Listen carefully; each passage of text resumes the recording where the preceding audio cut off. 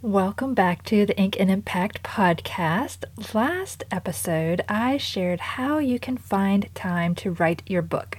On today's episode, I'm going to share the one thing you need to sell more books. As I've mentioned before, we need to market our books at all stages of the author journey, from just starting out to long after publication. There are many practical tips and strategies that could be shared, but even if you used them all, you wouldn't get as far as you would if you first developed this one thing. What is it? Stay tuned to find out.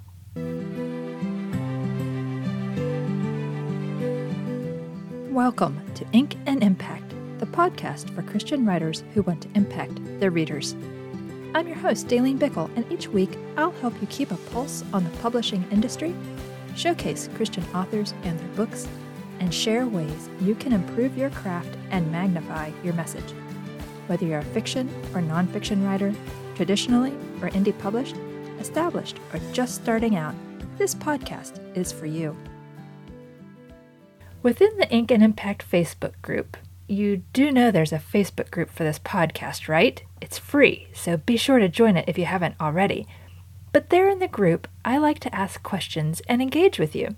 And based on many of the responses to my questions, I've noticed there's one overarching thing missing from a lot of authors' toolkits, especially indie authors. And to be honest, it's something I struggle with too, so this episode is for all of us. Now, before I talk about the one thing you need to sell more books, I want to qualify it by stating that it's based on the assumption that you've put in the work necessary to create a good, quality book. This means that you're not using ChatGPT to write it for you, as in from start to finish and you don't do anything.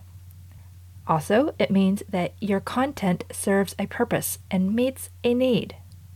And finally, it means that you've invested in quality editing and design. I've talked about all of these things in the past, and now that you understand that you need a good story and a quality finished book, let's talk about the one thing you need to sell more books. What is it? Confidence. Have people ever asked you what you do, and you almost apologetically say, "I'm a writer," and then clam up rather than sharing how your book will benefit them? While it's a fact that many writers are introverted to some degree, including myself, may I lovingly encourage all of us to stop using that as an excuse. Yes, stepping outside of our comfort zone is scary. Yes, it's embarrassing when we stumble over our words. Yes, it hurts when people disregard our book offers or leave a negative review.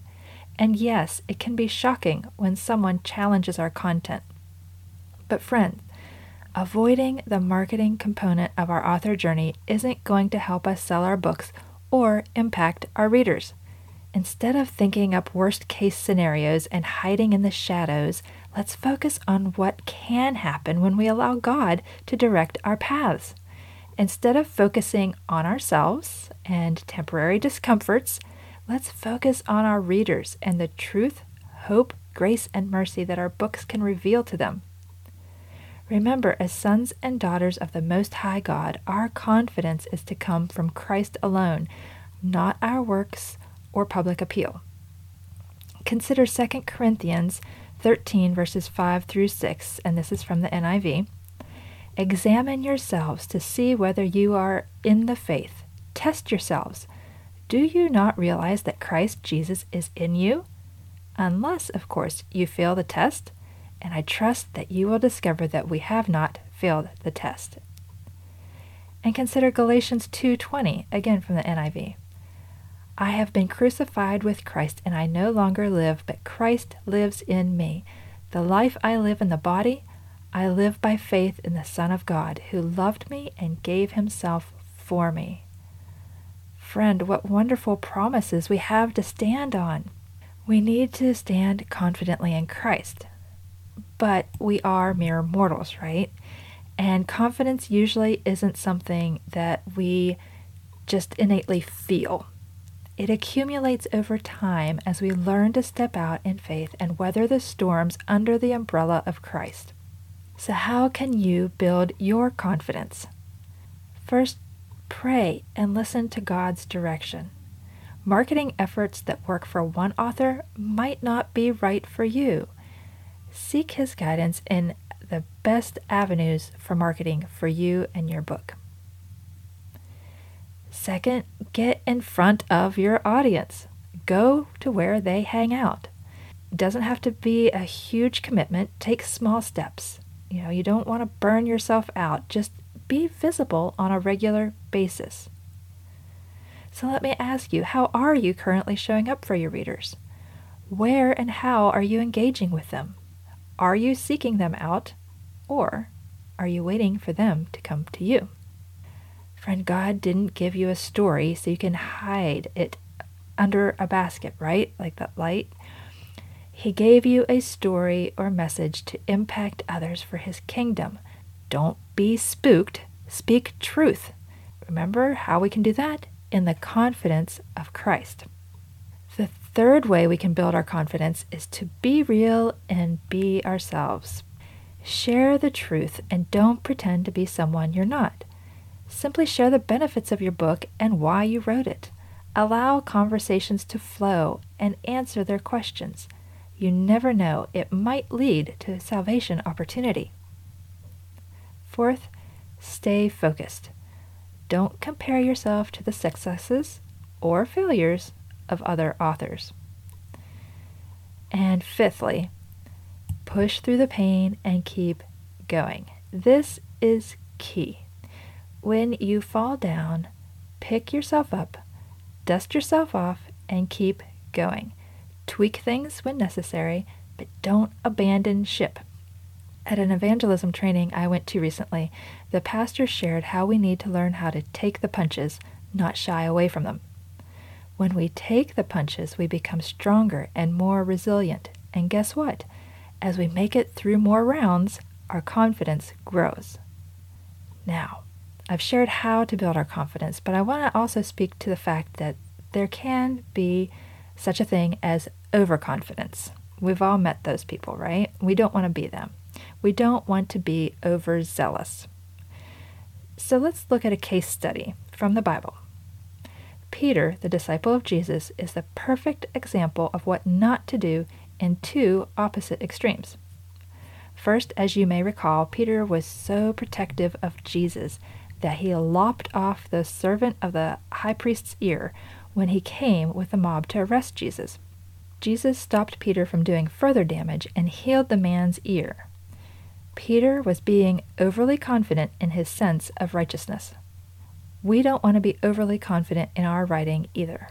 This often causes us to write what we think our readers need. It causes us to hastily publish our books without proper editing or design, and it can cause us to assume that the book will sell itself without a marketing plan in place.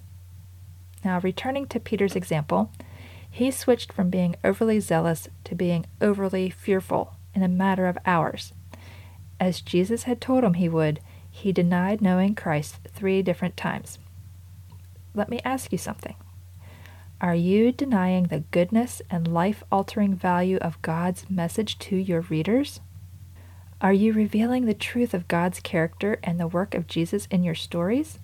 Or are you shying away from stating anything outright that might be considered controversial in today's cancel culture? Christian writer, now is the time to dig into God's Word, hold on to His promises, and invite the Holy Spirit to work through you. We're not called to simply write what's popular at the moment. We're not called to remain hunched over a keyboard in isolation either.